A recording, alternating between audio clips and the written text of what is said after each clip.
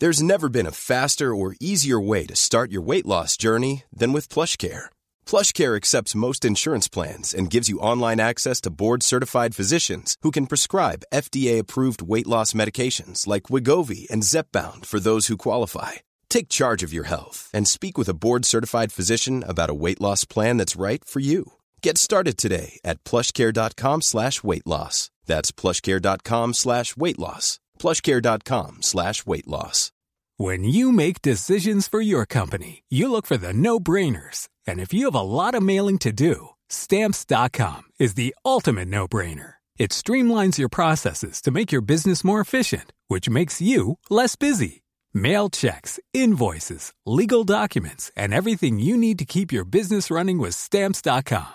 Seamlessly connect with every major marketplace and shopping cart. Schedule package pickups and see your cheapest and fastest shipping options from different carriers, with rates up to 89% off USPS and UPS rates. And with the Stamps.com mobile app, you can take care of mailing and shipping wherever you are. Make the same no-brainer decision as over 1 million other businesses with Stamps.com. Sign up with code PROGRAM for a 4-week trial, plus free postage and a free digital scale. No long-term commitments or contracts. That's Stamps.com. Code PROGRAM.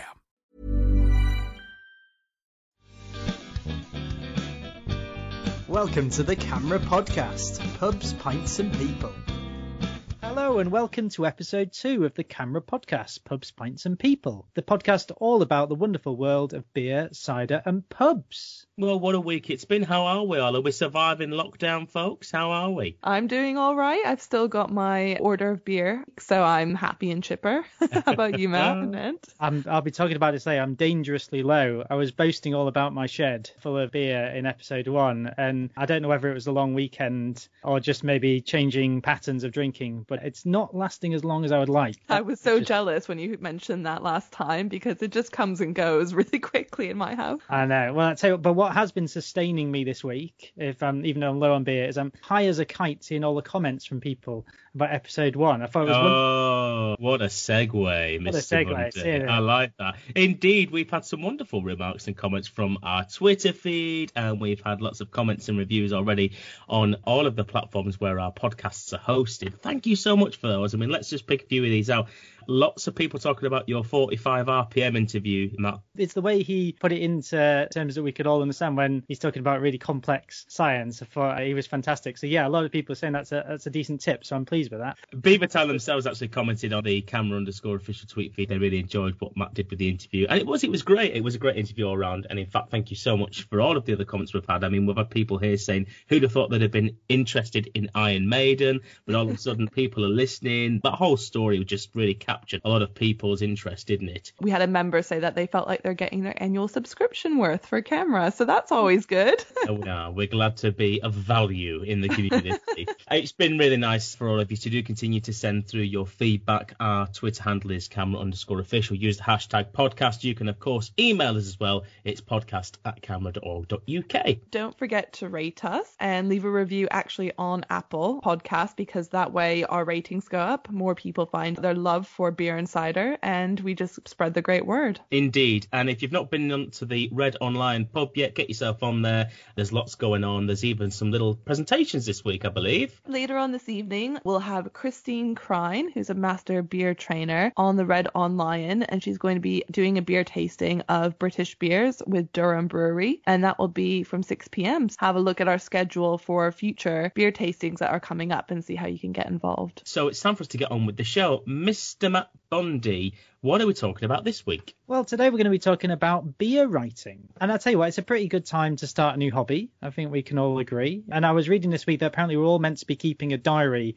for future historians, apparently, because it's such an unusual and unprecedented event. And so somebody needs to represent the views of the beer, cider and pub lovers. So we all need to get writing out there. There's never been an easier time, really, has there, either? With all the blogging platforms, there's YouTube, there's social, there's podcasting, of course. Hey. Make your own or join join in with ours. And I think it's a great way to stay connected with other beer lovers during lockdowns. Indeed, it's a hobby that's gained the attention of so many beer drinkers. There's actually a British Guild of Beer Writers to represent those communicators. And Pete Brown, who we're going to be interviewing later on, is the chair of that board. So you get the chance to learn from him what it takes to become a beer writer in today's world. Full disclosure, I also sit on the board for the Guild of Beer Writers, so it's a subject that's very close to my heart. I just have to say, I think the beer community is just one of the most amazing groups that you can be a part of. And everyone has this shared passion and love for great beers and ciders. And writing is a really good way of just getting your foot in the door within the beer community. So I'd really recommend anyone trying their hand at it. And it's a scene that's obviously changing throughout the years, and it's probably even changed even more so in the current climate that we're in. So you get to hear more about that. If you're not part of the guild and you're interested, then check it out. As well as the interview with Pete, we'll also be sharing an interview that I did a wee while back with the beer writing legend Roger Protz, who has pretty much filled up the camera library shelves over the years. Not only has he edited most of the Good Beer Guide copies, but he seems to release a new book every year. This is a man that is not quitting anytime soon, and his latest title, Britain's Family Brewers, is due to be released this August. Now, if you fancy trying your hand at beer writing during the lockdown, don't forget to visit CAMRA's Pulling Together page, and you'll find pubs, clubs, breweries and cideries near you offering takeaway or delivery beer services, because of course you need something to write about. What I love about that is it really gives people the chance who might not necessarily be able to get to the pub very often regularly to try loads of different local beers to them. We've got 2,000 pubs and breweries and cideries now listed across the country within those pages, so you should be able to find something nearby. So without further ado, let's kick off our Learn and Discover section, where I'll be sitting down with legendary beer writer and chair of the British Guild of Beer Writers, Pete Brown. Learn and Discover. I am sitting down with award-winning author and broadcaster Pete Brown. Pete has written 9 books and won numerous awards. Today, he chairs the British Guild of Beer Writers. Pete, how did it all begin? It goes back to a passionate love of mainstream standard lager brands, I'm afraid to say. When I was a kid, lager adverts were the funniest things on TV. And so my initial entry route into beer was not a love of beer, although I enjoyed it. It was a love of beer advertising. And I found myself working on beer advertising in my late 20s. And, my perfect job. But when I was doing things like focus groups, research groups, I saw that whatever beer people were drinking, the passion that people had about beer brands was greater than I'd seen for any other product I'd ever worked on. So I started asking questions about things like, why did Britain have an ale culture 100 years after everyone else switched to lager? Why is the British pub so unique? All this kind of thing. And I couldn't find a book that answered those questions. I could find lots of books about the intrinsics of beer, lots of books telling me that these were the 100 greatest beers that I should try and all that kind of thing, but nothing on the cultural side. And so eventually I decided to write that book. And through writing that book, by the time the book was published, I no longer wanted to work in advertising. I wanted to be a writer. And it just went from there. And it seems like there's quite a few beer writers out there these days. What tips would you give to somebody who's wanting to start their career in beer writing? Now, this sounds like a really fatuous answer, but I'm afraid it's the truest and best answer I can give, which is just write. People ask me this question all the time, and it's like if someone said to you, how do I run a marathon? The first thing you would say is, well, get out and run. Start training. Start small, build up until you're doing longer distances. If you want to be a writer, you have to be writing every day. It's the same muscle that you need to build. And the second thing of that is reading. Read everything and read way beyond the beer category. Don't look at what beer writers you admire. Look at what writers you admire, and look at how you can bring in different styles and different perspectives and what you can learn from anywhere else. Are there some key books that are your go-to recommendations for aspiring beer writers? Yeah, they might be surprising. My greatest help is Stephen King's book on writing. I never read a Stephen King horror novel until I read that book. I read that book because I've seen thousands of books, how to become a best-selling novelist, written by people I've never heard of. So I thought, well, at least I've heard of Stephen King, I'll do what he says. I mean, what he said was amazing, but it was the way he said it as well, and the enthusiasm that he imparted on it, and it just made me want to write more and write better. And then my other piece is George Orwell's Moon Under Water, an 800 1,100-word essay in the Evening Standard from 1946 about his perfect pub. And I've written 1 million words on pubs now, and I haven't written anything as good as what Orwell wrote in that essay. And it's just an inspiration in terms of clarity and precision in writing, which is what I always aim for. And what do you think is the hardest aspect of getting into the beer writing industry these days? I think the hardest thing about it is that there are more people wanting to do it than there are opportunities available. You have to really try hard. I mean, if you want to just set up a blog or set up social media accounts in which to chronicle your own beer journey, and that's a hobby for you, then that's fantastic. You know, it's a great time to be doing that.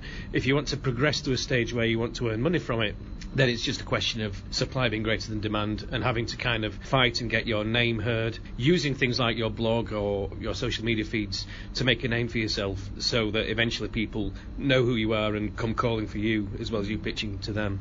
And you're currently the chair of the British Guild of Beer Writers. Can you tell us what that's all about? The Guild has been going since 1988 to improve the public perception of beer and to help people who write about it to do their jobs better and improve their standards and get more work. So I've been chair for 18 months now, having joined for the first time in 2004. It's a voluntary organisation. We have a fantastic group of people on the board, and we just do as much as we can. It's never enough. Not as much as we want to do. We're always improving, always getting better, and I would ask anyone to get engaged in it. So if you were speaking to a new beer writer, why should they consider joining the Guild? I think since day one, the Guild has had fantastic social and networking opportunities, and that's the reason I think a lot of members sign over their payment every year is for the fantastic summer party we have, for the Guild dinner, for the awards. If you're going to get recognised for your writing, it's going to be with the British Guild of Beer Writers before anywhere else. You know, you may eventually go on to be recognised in other broader food and drink competitions, but the Guild Awards are the best place. And now, as we improve what we can do, we're now also offering excellent training opportunities, events which give you ideas for stories and hooks for stories, and just meeting other writers and improving your craft, because despite the fact there's more of us than there is work available, we're a very friendly bunch. We all get on with each other, help each other out, which is true of the brewing industry more generally. And do you know how many beer writers there are in the UK right now? It depends on your definition of beer writer. When the Guild started, there was a handful of people writing books and magazine articles about beer. We now try to talk about beer communicators, to include podcasters, photographers, social media, influencers. So we have a very broad definition now. And I would say, by that definition, we're probably up around 1,000 people who want to not just enjoy beer, but share that enjoyment with others and communicate that enjoyment to others and try to enthuse them as well. You mentioned it was a very fierce, competitive market. What do you have to do to set yourself apart in the crowd? I think it's working hard to develop your own voice. It's making sure that you understand what you're writing about. There is a tendency at the moment for people to kind of do a few reviews on Untapped and then start kind of saying that they know a lot about beer. To be true to your own voice, not to copy writers you admire, but to think, well, what's my take on this? How would I do that differently? What's the best thing about being a beer writer? There's so much that's good about being a beer writer. Obviously, people say free beer. And all I would say to that is, no, I don't. I get paid to write about it after I've been drinking the beer, which is quite a lot harder. But I think it's just the general lifestyle and camaraderie. It's the number of adventures that I've had, the places I've been and the people I've met, who I just wouldn't have ever met if I wasn't doing this. It's a different job every day, and it's always taking me to random places. I've just come back from Columbus, Ohio, where I would never, ever have gone. They don't even have an international airport terminal there. But, you know, I got to spend 6 days there, drinking in some amazing bars in places that I would never have seen if I hadn't been in this job. And it's just that constant novelty. Whenever I find that I'm getting tired of it or jaded by it, within a few weeks, something happens where it's like, wow, that initial passion is there all over again. And on that note, what's next for Pete Brown? I'm working on 2 book ideas at the moment, which is the way I seem to do things. Can't really reveal what they are yet, but one is going to be a craft book, a craft-made book. So that will give some clue. Well, thank you so much for your time, Pete. Learn and discover. What a legend Pete is, isn't he? Great advice. Just start writing. Find your voice. Just get something down on paper or on screen, because you can't be a writer until you actually start doing it. And I think what I like more than that is that he says, if you're going to run a marathon, you need to start training. I'm never going to run a marathon, but I can start writing. That's a little bit easier to do in lockdown, so I think I might even give it a go myself. But the great thing about beer, cider and pubs is that there's so many different topics to write about. And you see that just from the range that CAMRA has. I mean, there's so many different books that are available. If there's any topic that you are interested in, you can find something that's unique to you. Exactly. We were talking last week about our latest title, Cellarmanship, which is all about storing and keeping and serving real ale. But CAMRA does books on home brewing. We do books on heritage pubs, how to make cider, how to make your own beer. So there really is something for anyone who has an interest in the subject. And there's more coming out this year as well now? We've obviously had to push a few titles back. We can't really say, hey, go to these tap rooms and bars around London right now. But I wonder if somebody's writing out there, Life in Lockdown, a beer guide or something like that. Wouldn't that be great, I wonder if somebody's been diarising every drink they've had since lockdown and maybe they're going to come out at the end of it. It could be an idea. Who knows? We've got a few more titles coming out this year. We've got that staple of the Good Beer Guide every autumn. Britain's Family Brewers coming out this summer, which is written by Roger Protz, who we will be speaking to next. And we'll also have the CAMRA biography released towards the end of the year to celebrate CAMRA's 50th birthday in 2021, which should be very exciting. So people can dive into the archives themselves. Will there be pictures of people from the office 50 years ago? I don't think there was an office 50 years ago, actually. I think it's only in the last few decades, maybe, the last 20 years. It originally started with just 4 mates who sent out a few Christmas cards. Excellent. I want to see shell suits. I want to see perms. I want to see it all. I want to know what the defining beer book of the lockdown will be. Maybe like a beer guide, but like window shopping. So pubs to walk by. That could be, and that could be what people just pressing their noses against the glass. Like... On your one allocated exercise per day. How many pubs you can visit in an hour in lockdown? Now, before we jump into our interview with Roger, we've got a great opportunity for beer writers. That's right. So CAMRA's expanding the Learn and Discover arm, and we're going to offer more online content and webinars for people to learn about their favourite drink during lockdown. And if you think you can help, we'll be commissioning articles, videos, audio, loads of stuff. If you want to be involved, you can contact content@camra.org.uk and say what you want to get involved with. We'd love to hear from you. This is all part of our Learn and Discover drive, which is to help people learn more about their favorite drink. So we want to take this opportunity that people have during lockdown when they might have a bit of spare time to pick up a new skill to learn a bit more about cider making or home brewing or styles and flavors. I might give it a go myself. I think it'd be how to fail at cider making for 5 years in a row. That'll be what I'll be doing. Now we're going to sit down with the beer legend himself, Roger Protz. This is an interview that you took on, Ant, and this was recorded pre-lockdown. So obviously some of the things that we're going to discuss, such as launching his book at GBBF, is sadly no longer on the cards. But I just love the plans that he had actually outlined for it. So I wanted to make sure we kept it in so you guys could hear what Roger's ideal book launch would be. Let's give it a listen. Desert Island Beer. This week, we'll be speaking to legend himself, Roger Protz. Now, Roger has written a number of books on beer and pubs and edited the famous Good Beer Guide for nearly 20 years. He's won the Glenfiddich Drink Writer Award twice and Cyber's 2015 Lifetime Achievement Award for Outstanding Contribution to the Brewing Industry. He's a long-standing CAMRA member and good friend whose latest title, Family Brewers, will be released in August this year. Roger Protz. Hi, Roger. Morning. How are you today? I'm a little bit spaced out. I was at the Manchester Beer Festival last night. Got home at midnight. So. Oh wow. Yeah. How was it up in Manchester? Brilliant. Yeah, it's a wonderful festival because it's in the what used to be called Grand Central Station, which became GMEX. It's now called Manchester Central. And it's the same design as the man who did St Pancras Station in London, so it's a very, very impressive building. So, talk to me about writing, Roger. How does one get into that? Yeah, people often ask me that. I get emails saying, how do I become a beer writer? The answer is, write about it. And there are so many openings these days because we have what is called social media, don't we? And if somebody wants to become a beer writer, then do a blog and just write away and hope that people pay attention to what you're saying.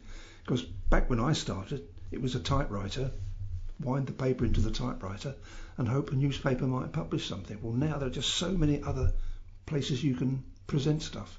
It's certainly accessible, and we're going to explore a bit more about that in this section now. Now, this part of the podcast is the Desert Island Beer, and as you can only imagine, we ask everybody that we interview what theirs would be. You're stranded on a desert island, you've got one drink for the rest of the time you're going to be there. You can only imagine what my next question is going to be. So, what is your Desert Island Beer, Roger? Crikey, just one beer. Bear in mind, you've written about hundreds and hundreds of them, so this is probably more difficult for you.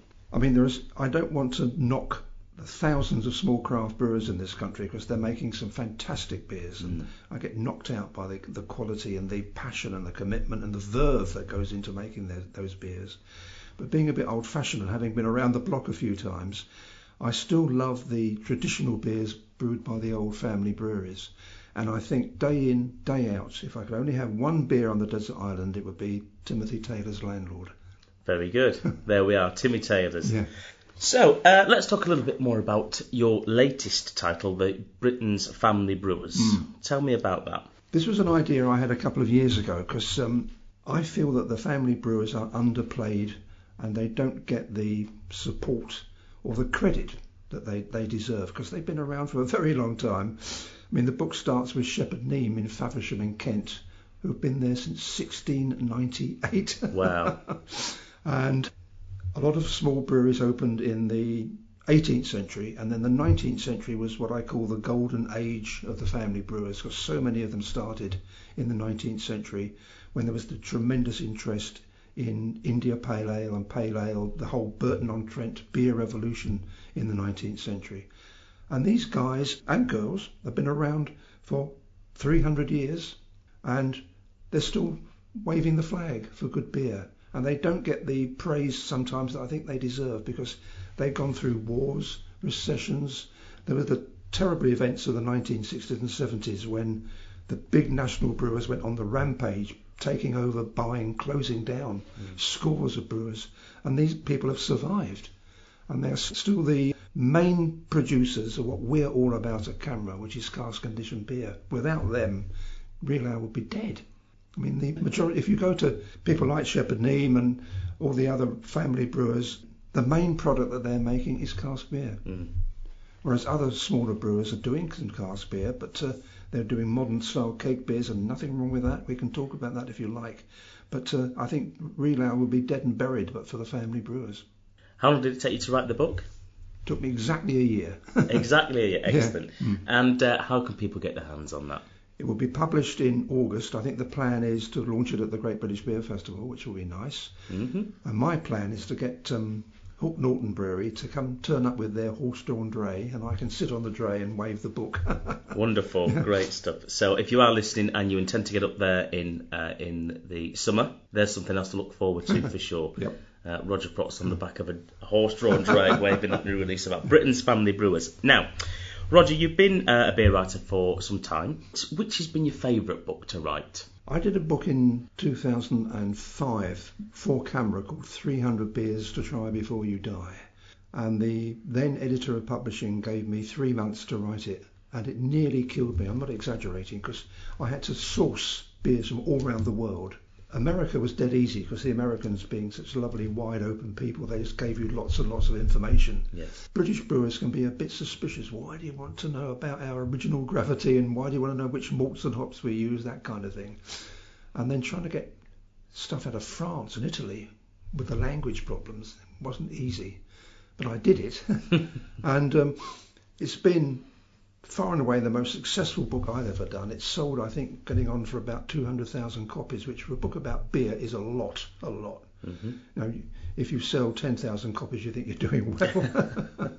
And so I wouldn't say it was fun to write, but it gives me great pleasure to see it still around. It's out of date now, to be quite honest, because a lot of those beers aren't around anymore. But well, I wouldn't say a lot of them, but some of them aren't around anymore. But from the feedback I get from people who have got the book, both in this country and other countries, it did open their eyes to the tremendous range of beers that are available. I suppose my next question is, you've pretty much written about everything under the sun. Where do you even begin to draw your inspiration from? I draw it from going into a pub, asking for a pint of beer, and watching what brewers call the theatre of the pour, I like that. which is the hand pump coming back and the beer going into the glass. And if they know how to serve it properly, one of my main complaints about the British pub scene is that too few people know how to pour a pint these days. I went into a pub recently and they had one of my favourite newish beers, Adnams Ghost Ship, a beautiful, wonderful beer. And the person behind the bar was sort of yanking and yanking and yanking. She must have taken about 10 efforts on. And of course what she did was she oxygenated the beer and knocked all the flavour out of the beer. And when you're handing over £5 for a pint of beer, you want something which tastes right, don't you? Absolutely. Yeah. That is still my inspiration. It's going into a lovely pub and being given a well-presented pint of beer with a nice head, the right temperature, full of aroma and flavour, and you think, wow, that is fantastic. Who brewed that? Right, I must go and see them. And there we are then, and then the campaign starts for you to go and find something new to write about. Yeah. And I should imagine you have travelled well and far with your writing. Yeah. Talk to me about some of those exotic destinations. I think the most dramatic ones I've ever done were to what was then Czechoslovakia in the 1980s, when it was still under the old communist regime. And it was very hard getting in there. And I went the first time with a group of CAMRA members, and getting into Czechoslovakia, when you actually you had to get a visa before you could go there, and that took some time. And I remember I volunteered to go and pick up the visas from the Czech Tourist Board in London there were 12 people. And when I turned up, they handed over 11 visas. I said, there's one missing. And it was mine. And I said, where's my visa? They said, there is a problem. In those days, your passport said what your profession was. And my profession said journalist. And there we are. And they were very suspicious. I had to go back the next day. I got it in the end. When I got to Prague, it takes about an hour to get out of the airport. It did in those days. There were men with machine guns all over the place, and they opened all your bags. And then they took me off to the office of the Journalists' Trade Union in Prague, and I had to become a member of the Czech Journalists' Union. Wow. I was only there for a week. But the amazing thing was the beer was absolutely fantastic, and it was so cheap, about twopence a pint. Excellent. I remember taking £100, which I changed into Czech crowns, and I brought £50 back because I just couldn't spend it. Excellent. The only brewery you could visit in those days was Pilsner Urquell, because that was a tourist attraction, because this was the first original pale Pilsner lager brewery, and everything was done in wood, all these great wooden fermenting vessels, absolutely amazing. So, you've spent all of these wonderful years writing and travelling. Looking at the industry as a whole, how has that changed in all that time? Oh my goodness. Well, if we look on a global scale, who would have thought that one company would control 30% of all the beer brewed in the world? Yeah. And that is frightening, because their power. I interviewed a professor at Warwick University a few years ago for the Good Beer Guide, and he's an expert on global companies. And he taught me things I never really thought about, that if you're as big as AB InBev, you can say to farmers, we want a zillion tons of your barley, and we want a zillion tons of your hops, but you've got to give us a price. Right. And they can buy stuff so much more cheaply because of their muscle. Yes. And that means that they produce beer cheaply and they can undercut everybody else. And you can see that by going around supermarkets, just looking at the price of the brands owned by AB InBev. Yeah. And I've noticed since AB InBev bought the Camden Brewery in London, that Camden are now in Waitrose. Beavertown, who now have a link up with Heineken, they're in Waitrose, and they can get their beers into places that these small brewers could never dream of getting into before. But they're undercutting everybody else. So that is a frightening thing on a world scale. On the British scale, I mean, when I first started writing about beer and was working for CAMRA, I wouldn't say the enemy, but the people that we were up against were called the Big Six national brewers like Bass, Allied Breweries, Whitbread, Watney's and so on, Scottish and Newcastle. And they've all gone, apart from S&N. S&N are still there, but they're now Heineken UK. And they've been replaced by the pub companies. And we had this great celebration in 1989 when the famous report by the Monopolies Commission came out onto the way in which the Big Six were rigging the market in this country and fixing the prices and keeping smaller brewers out of their pubs. And we thought, this is going to be the big breakthrough for the consumer. sorry chaps, it didn't happen that way. And I was as naive as anybody else, but the big brewers were replaced by the pub companies. And the giant pub companies, if anything, are worse than the old big brewers, because they're all about just making profit. Whereas the old big six national brewers, to give them their due, they were concerned about making money, of course, but they also they were also concerned about the quality of their pubs and the quality of the beer. Whereas for not all the pub companies, there are some very good smaller pub companies, but for the big pub companies, it's all about just the bottom line and buying as much beer as you can at big discounts. So in this ever-changing world, there'll always be something to write about for you, Roger, won't there? I'm sure. Yeah. I think about 2 years ago, there were just too many books about beer. Now, I'm in a sense, I'm ashamed to say that, because I want people to write about beer and I want people to read about beer, but I remember doing an event in Waterstones in Norwich during City of Ale 2 years ago, and fellow beer writers Pete Brown and Adrian Tierney-Jones were doing it with me, and Waterstones had laid out all the books they stock about beer. I'd never seen so many books in all my life. Books I'd never heard of, writers I'd never heard of, publishers I'd never heard of, but there were just too many books. And I think they've killed the goose that laid the golden egg. I was in Waterstones in St Albans a couple of weeks ago.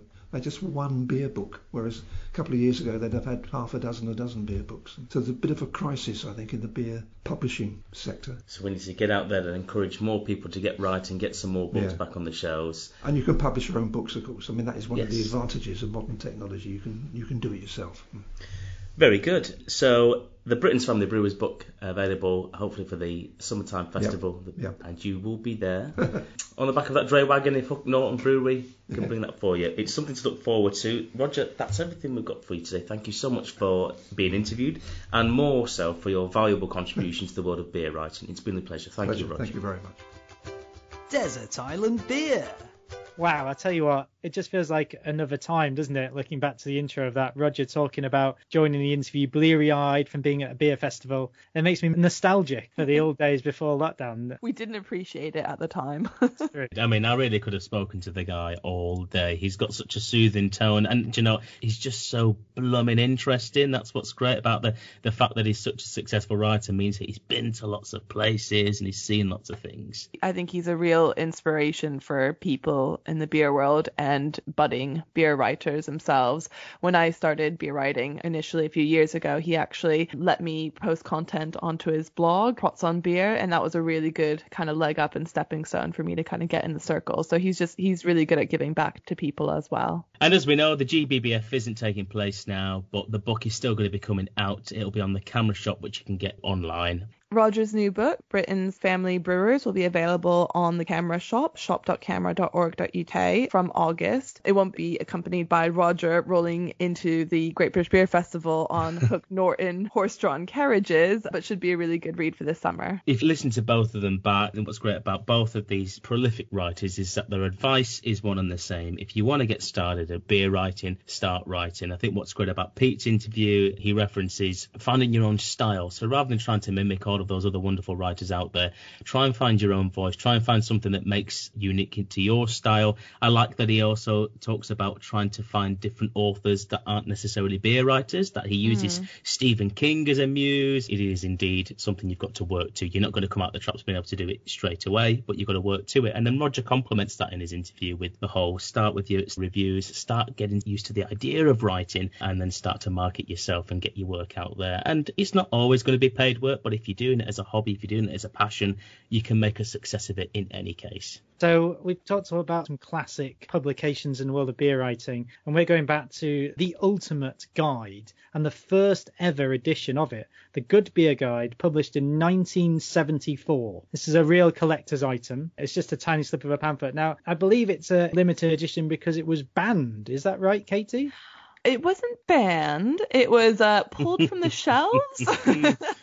Lawyers advised Camera to republish this particular copy because they had some very colourful descriptions of some of the breweries. And the most notable one describing Watney's Brewery as a void like the plague, which they thought might get us into a bit of trouble. So yes, this particular copy that we have in front of us is very much a collector's item. Love that this thing is tiny. You know, you're going to look at the Good Beer Guide Adelaide being produced this year, and they're all mahoosive, whereas this thing is, as Matt said, it could just literally go in your jacket pocket or your back pocket. It was all of them, wasn't it? That was everything. It featured everything. So in a way, it kind of, the size of the book documents the size of the industry that we can see over the years. How the bigger the book, it shows how incredibly successful and varied the real ale industry has become. Yes, so we've got nearly 2,000 breweries now across the UK, which is a huge explosion compared to basically the big four brewers when CAMRA first started. So it is a testament to how well the industry's been doing over the last few decades. I tell you what I always love about the Good Beer Guide is that it's absolutely independent. Each pub is selected by local volunteers. Mm-hmm. You can't buy your way into the guide. Nope. It's an honest, and in this case, warts and all view of the good and the bad. Oh, definitely. The guide's always really represented the best. But if you look at this particular edition, even this first issue when it was produced, it does include a caveat on the front which says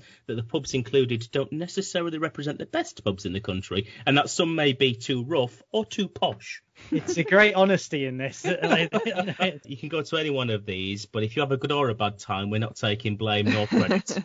I think that's just because back then CAMRA was only 2 years old when the first guide was produced. So obviously we had fewer members out there and huge regional gaps, and that's just not the case anymore. Our branches have to compete to select the very best pubs for the guide each year. Aside from the Watney's comment that you alluded to earlier, there were a few other absolute charmers about brewers. These listeners are word for word. Let us read a few of them now, but we're not going to tell you which breweries they were. Here's one for you. Not generally recommended. Lots of often spoiled by pressurization, or a distinctive beer spoiled by gas. It's a problem that comes to us all. And then I love this. One is described as a shadow of the beers it has replaced. So dark, isn't it? So beer writing then, we can say has been around since at least 1974. Last orders. All right, so now it's time for Last Orders, where we get to discuss what we've been drinking this week. Anne, what's been getting you through the lockdown? Well, I have had many a quaff over the past 7 days, but the weather has been wonderful, hasn't it? The sunshine has been blooming lovely. So I've gone for something refreshing, and for me, my drink for the week has got to be Oakham's Citra. Ooh, love an Oakham Citra. I have been trying some beer that I was sent in another life when I used to go to work, which is Camden Brewery, called Blooming Hells, and it's their seasonal lager. I'm not usually a big lager drinker. You know, I like my dark beers. It's really light and refreshing, and they actually have done it in collaboration with the Bumblebee Conservation Trust. So it comes with a nice little beer mat that you can plant, and it will grow flowers for bumblebees, which I think is quite cute. So nice. I thought I should share that this week. And for you, Mr. Bundy, what has been going into that tumbler of yours? So I've been running a bit low down in the shed. So I have a horrifying confession. You say it's been beautiful weather this week. I've been very unseasonably having to go through the Christmas ales that I didn't quite finish. So while it's been beautiful, like 26 degrees outside, I've been drinking a Rockin' Rudolph. Brilliant. So I'll try and do better next week and find a more appropriate beer. But this time it's been really weird combination for me. I don't know how you guys feel about Christmas beers, but I just find them all a bit naff most of the time. I did a really fun Christmas beer tasting with Roger Protz actually a few years ago, but a lot of them are just, there's a lot of pretty pictures on the cover to disguise bad tasting beer. Yeah. It's all infused, isn't it? Lots of cinnamon, lots of nutmeg, lots of orange peel. I mean, just have mulled wine or a stout, just, you know. Exactly. I think this one's actually reindeer flavoured. It's not been my finest hour, but luckily I'm glad to say I'm getting a delivery in because I've been on the CAMRA website and I'm going to be back on top form. And whatever you've been drinking out there this week, we hope that you've enjoyed it. Continue to support your local brewers, as we know a lot of people have been doing. There's lots of information on the CAMRA website if you need somewhere to start in terms of where to get your drinkies from for the next week and beyond. That's all we've got for this week's episode, but join us next week. We'll be sitting down with Johnny Garrett of the Craft Beer Channel and Mark Dredge, who is Channel 4's beer expert. They talk to us all about what is craft beer. Indeed, and don't forget to continue to like, subscribe, review, share, and tweet us, CAMRA_official, use the hashtag podcast. And with that, Mr. Bundy, it's over to you for our weekly quote. I've gone very classical this week. Gone for William Shakespeare from Henry V, who said, "I would give all of my fame for a pot of ale and safety." Indeed, and with that, let's have a collective cheers for our listeners, the industry, and all of our key workers helping to keep us all afloat. Cheers! Cheers!